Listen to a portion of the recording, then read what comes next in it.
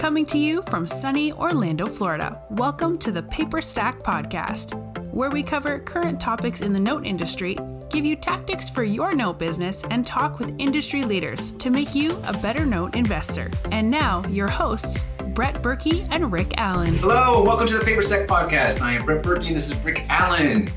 And Happy New Year. Happy New Year to 2023. Yes. Goodbye, 2022. That's right. Exit stage left. So, yeah, we're finally here. And so it's January or February when we're watching this. But, so you had a great New Year's?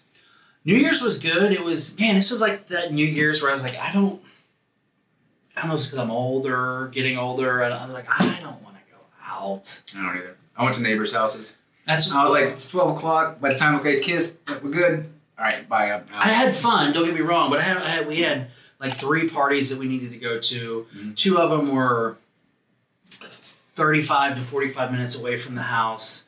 And so I was like, okay. It's like, I'm not drinking and driving. So I was like, I'm just going to be... So I drank water, a lot of water, got my hydration in for the day. And I did too. It's called Coors Light. And so we went out and then worked our way back, and then we got back to the house by like 11:30, 11:40. And so then I had an adult beverage and enjoyed, the New Year coming in. But I was just like, I just don't really feel like doing it. By 12:30, I was in bed. Yeah, me too. I walked the kids home as soon as 12 was over, and we walked home. That was it. We went up to our hunting camp in between Christmas and New Year's, and it's in the panhandle of Florida. So, we go up there, hunt, kids have fun. We got campers and stuff. We got a well, so we got running water, bathroom. Well, it got so cold, it was in the 20s, the low 20s for like 20, you're saying that in some of our 20 hours in Canada. Oh, yeah, I know. But it was in the 20s for like 20 hours. Mm. So the pipes all froze, the well froze, it burst. So we got there in like the first 2 days. It was like, the first 2 days we couldn't do anything to even work on it because everything was still frozen. It wasn't till day 3 when it got up into the 50s that everything thawed out and we could start working on it. So it was an interesting time in the woods with no running water. I can imagine that. It was terrible. But usually in the woods you don't have any running water. we do.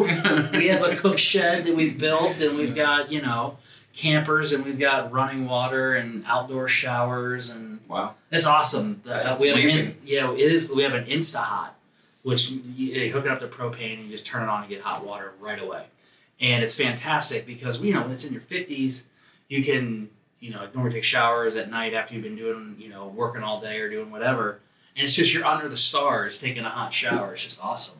That's pretty cool. It is, but there was none of that while we were there. But it was wasn't too much sweating because it was in the high 20s, low 30s. Oof, yeah, that's not. What do you got for us today? So the question arose. Someone's on the site and they wanted to know. They're like, look, I want to buy my first note. I'm looking at a mortgage note right now, and I'm looking at a CFD. I'm looking at a land note.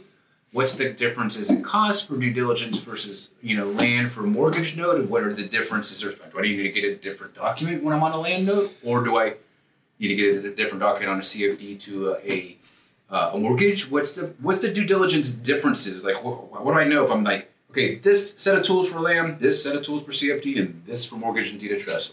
Or is that not the case?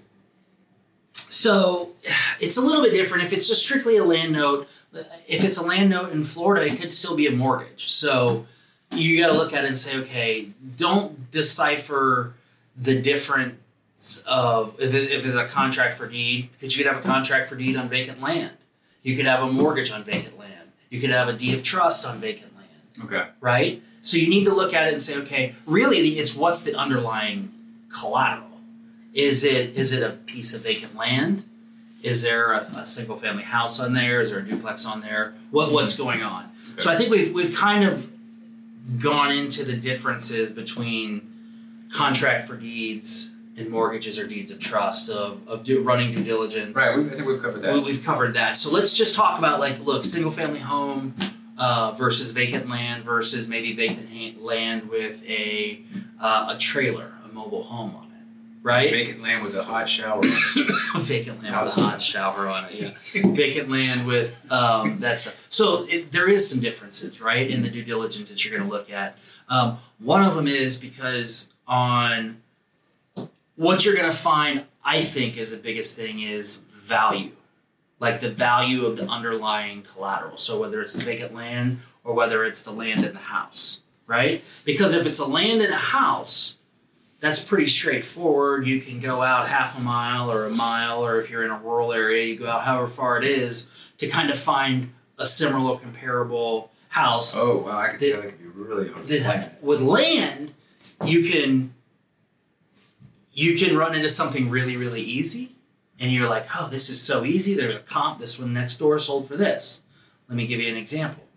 Maybe somebody bought a 20-acre plot or a 30-acre plot, and they threw some roads in there, right? And they chopped it up into 1-acre parcels. So maybe you got 25 1-acre lots that they're selling, right? And they sell them all for the same thing. And they're taking owner financing in. And they're collecting, $6,000 down, and they got this. Well, there's you like if you're buying one of those lots, you've got 24 other comps, right? But how good are those comps really? Because it's all concentrated in the same neighborhood on somebody who's doing owner financing. You don't really know what the underwriting was like to get those loans done. You see what I'm saying? Yeah. So doing the land is a little bit more difficult. More difficult? Oh yeah, evaluating land is more difficult as far as getting the value. Interesting. I didn't think that was the case. Why? I don't know. I just thought it was. Well, it's so. The reason why is because you can oversell the land, right? So land in the area might go for $12,000 an acre. That's Florida. We'll just say $12,000 an acre, and you're selling it for $36,000 an acre with $6,000 down, right? So if you go to do the comparables, you're like, well, there's 20 loans, there's 20 lots here at $36,000 an acre. Well, it's $36,000 an acre because you sold it to people who could put down $6,000 and they want that land. Does that mean that's the value of the land? I don't know. Is it? If nobody else outside of that neighborhood is able to sell a 1-acre parcel for $36,000 to somebody cash, what does that mean for the values over here? So, and I'm not saying that the land is that's not the value of the land, because it very well could be, right? Right. Because that's what somebody was willing to pay if they could have credit extended to them. But usually what happens is you're buying it for $6,000 an acre and selling it for $36,000 an acre. And there's a huge markup there. Oh, when you're buying it. Yeah, when you're doing the one buying. And so what I'm saying is, whenever you're buying it and slicing it up, it's really hard to peg the value on land. Versus houses is much, much easier because banks are lending on houses. There's a lot more people needing a place to actually live. So a 1,200 square feet, there's a good chance if it's not in a rural area, I'm going to be able to pin down a value pretty simple. I can go look half a mile out. So it's easier to run your values on that. But land can be just very subjective. It can be like, well, what's the value in the land? What's the value of the dirt? Like if you're buying a loan that's got an actual physical house on there, well, usually the actual physical property makes up a majority, of the value. That makes a lot of sense. Like land value is usually less than house value. Now there's some stuff, we can get into it and say, obviously some of the land values in Windermere that have the older houses on there. Windermere is a nicer. You see what I'm saying? So that's one thing that I think is a little more difficult is establishing actual value of the dirt and being like, because at the end of the day, I'm always worried about what do I have to do if I have to take this back. Yeah, and so for that process too, I thought, and this is just me not knowing, but I figured, worst case scenario, you have to take the land back. Actually, we had it happen on our site. Someone actually did this same thing, and I told them to do this. And so they had to take the land back.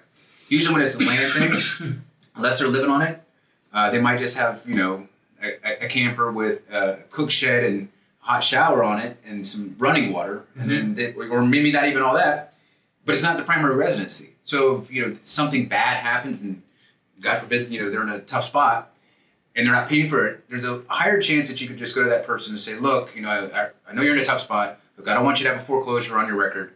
Why don't you just deed this over to me and you can walk away and call it a day? Cool. Yeah. And a lot of people, most of the time they're like, no foreclosure, another thing off my plate. Don't have to worry about this. Here's a deed, whatever. We had fun, we did. And then they walk away. And then at that point, exactly what happened is the guy, I said, get it back and go to these land listing sites, which was like 50 of them. And just go to these sites. Resell it. Put it for owner financing. As soon as you do, take something, season it for a couple months, and then come back to the site and list it. And sell it. And he did. So for me, I was like, well, I thought that the process of loss mitigation would be extremely faster. I might be totally wrong, but I imagine somebody would fight for their house a lot more than they would fight some land out in the middle of the woods. They would, but what if they've drilled a well? What if they've got a camper or a mobile home on there? Now they've got something there. Mobile. So, which also starts to come to, like when you're doing research or when you're doing your due diligence on what's vacant land and it's got a mobile home on there, you have to figure out, is the mobile home included in the mortgage? Is it secured by that mortgage? Or is the mortgage secured by that mobile home? Right? So if you have to foreclose, are you entitled to the mobile home? Right? There's a lot of different things on there. Or is it just the land? So you would find that in the contract, right? If there's a mobile home, yeah, that would be in the mortgage. You would be able to look in the mortgage and kind of see. Okay. It should mention it. It shouldn't talk about title, or there's affidavits it can sign affixing it to the mortgage. So those are the important things, I think, when you're looking at vacant land versus single family is, hey, what's going on? Right. So that's interesting. Yeah, because I guess if you're always looking at value, that's important. The thing that I would also see too, at least with a lot of this land sellers, title. That's another one. If there's a mobile home, is there a title to it? Yeah, that's true. Because if you're foreclosing and that's included with it, or it is affixed to the mortgage, you really have to find where's the title. And you can go through the DMV. There's a lot of ways. There's a lot of stuff that you can do to track down a title. You go through the DMV, yeah. Oh yeah. Well, yeah. And I only learned that because I did a deal with First National, and they're like, "Do you have title for this?" And I was like, "No." They're like, well, can you try to get it? And I was like, I don't know even where to begin. She's like, I'll just call the DMV. And she called the DMV and she had it in like a day. I'm like, I learn something new every day. Yeah. DMV would have been not my first guess. No, that was not, I didn't even know where to start. And, Rachel Sims over there at First National pointed me in the right direction. So she was great. So what are a couple of the other things where I kind of looked at the land and I said, I think maybe it was an easier entry point a lot of times is because, and I might be totally wrong again. So a lot of times with the mortgages and deeds of trust, whatever, stuff with houses, if they legacy assets, you have to verify the chain. There's going to be a lot more chances for stuff to be screwed up. Sure. But with the land note, a lot of times these land investors, they sold this thing a year ago. And they held it for a little bit. It's their original lender, and that person, you're talking, when you're buying it, you're talking to the original lender. That person's like, yeah, I know, Sue and Joe, I sold it to them. That definitely, that makes it easier for tracking the chain of title, as long as they've dotted all their I's and crossed all their T's. And one of the things also that I found is the land guy, not saying all land guys, but sometimes it's not uncommon for them to not use a professional servicer. And so you're looking down the barrel of, okay, I've got these loans that I'm buying, these land notes that are great. Most of the time, the nice thing about land notes is they're 9, 10, 11, 12. I've seen 13% interest rates. There's going to be some coming that are 12.9. 12.9%. They're super steep, but they may not have professional servicing in place, or they may not have origination docs, Sometimes it's like a one-page contract. Here, sign it, shake my hand. They gave me $6,000 down. They gave me $100 bills, and And the closing was at Chili's. Yeah. For real. That's, yeah. I'm not joking. It was, the Chili's. You sign it, you have a beer, and you guys go on your happy way. And that's it. And so there's a deal that we helped broker that was a big deal, a land deal. It was like $6.8 million and 108 loans. Yeah. And they had to go back and redo every single mortgage and every single deed because the way it was just like it wasn't done right the first time. And so usually what I find is the land stuff, there's higher interest rates, higher returns, a little more risk on, hey, did they actually do the documents? And don't get me wrong, there's a group I know of out of Austin that they are turning and burning these things. I mean, they are buying up 100-acre plots and then they're getting them all in, chopping them up, selling them. They're originating these loans to look, smell, taste, and feel just like... those are some good ones. Those are good loans, 11.9%. But they also, they want 87 to 93%, depending on how long they've been seasoned for. So, can you argue with that? No, you can't. They're doing a good job because you're an income stream at that point. So you are. So, but you got to look at. Then there's the other side of the equation where you got people who are closing at Chili's with a one-page contract, and a lot of times we'll have some people that just have digital docs. They're like, do I have to send something to the auditor because literally you want me to print it off my computer and then send it to them? It's all digital. It's all digital. It's just okay. As long as the buyer's cool with it, then we're cool with it. The other thing too is the shorter terms. They're usually shorter terms. I think 5 years. 5 years, and they're a lot of times they're lower balance. Those are some of the nice things about the early entry or the low entry point. You can buy them for $5,000, $6,000, $7,000. You can kind of get the process down. Have a 12% income stream that's got 5 years. Come on, who doesn't like that? That's just simple. And then the other thing too, a lot of times, at least I'm seeing it now. It wasn't the case before. I've told one of our big sellers, like he's like, look, when we sell these things, it gets funky and or the servicing part. And I just said, why don't you just make it a part of your negotiation? Servicing is retained with the seller. I was like, you keep that small little bit of income, but they have the assurance that this stuff's not getting messed up. Like that person just keeps paying that same servicer, and that person just changes where the wire goes to this guy now instead of going to this guy. Mm-hmm. That's something because that if you're only making what did you say like $300 or $400 or $200 a month, and your servicing fee is $20, jeez, that's a lot. Over 5 years, it kind of take a lot of your money. Right, to collect the check. So it's like if you can keep it with them, usually they don't. It's a way lower because they're not even usually paying. I've seen they get $8. Yeah. Some of the things I've seen is that group out of Austin, borrowers pay all the servicing costs. Really? Yeah. It's like wow. Borrowers pay $15 or $20 a month for servicing costs. Wow. Loan servicing, which I thought was fantastic. So. It's fantastic. So I don't know. I think that's it. I think you answered a lot of it. I did. There wasn't. Values. I like to usually have bullet points, so it's like here, this, and this. But that was kind of a lot. But values are a little tougher. You really have to look into them. And values on vacant land is subjective. Title for if there's a mobile home. Is the mobile home affixed? And does the mobile home secure the mortgage? Check the DMV. The DMV. DMV, yeah. And so, and then look at the origination docs and have somebody look at it and make sure everything was originated properly and it's in good working order. So, a twist question. When you do the DMV, do you have to do the county DMV or is it like a state? How does DMV is like a statewide? I don't know. Don't ask me that. I told you. I don't know. I didn't dive in. She said I founded the DMV. I'm like, 10-4. I got other things to worry about. That's like, you're handling it. Look, I don't go ask my surgeon, like, do you lift up on the stomach and then go to the intestines? Or the intestines you pull those? I don't know. You just fix it, man. Yeah, I got you. Doc, just fix me. I got you. All right, well, cool. Well, if you guys got your own questions, of course, you know what to do. Put them in the comments here. If you're interested in learning more education, we got the Academy, which is probably rolling a video right now that you can see.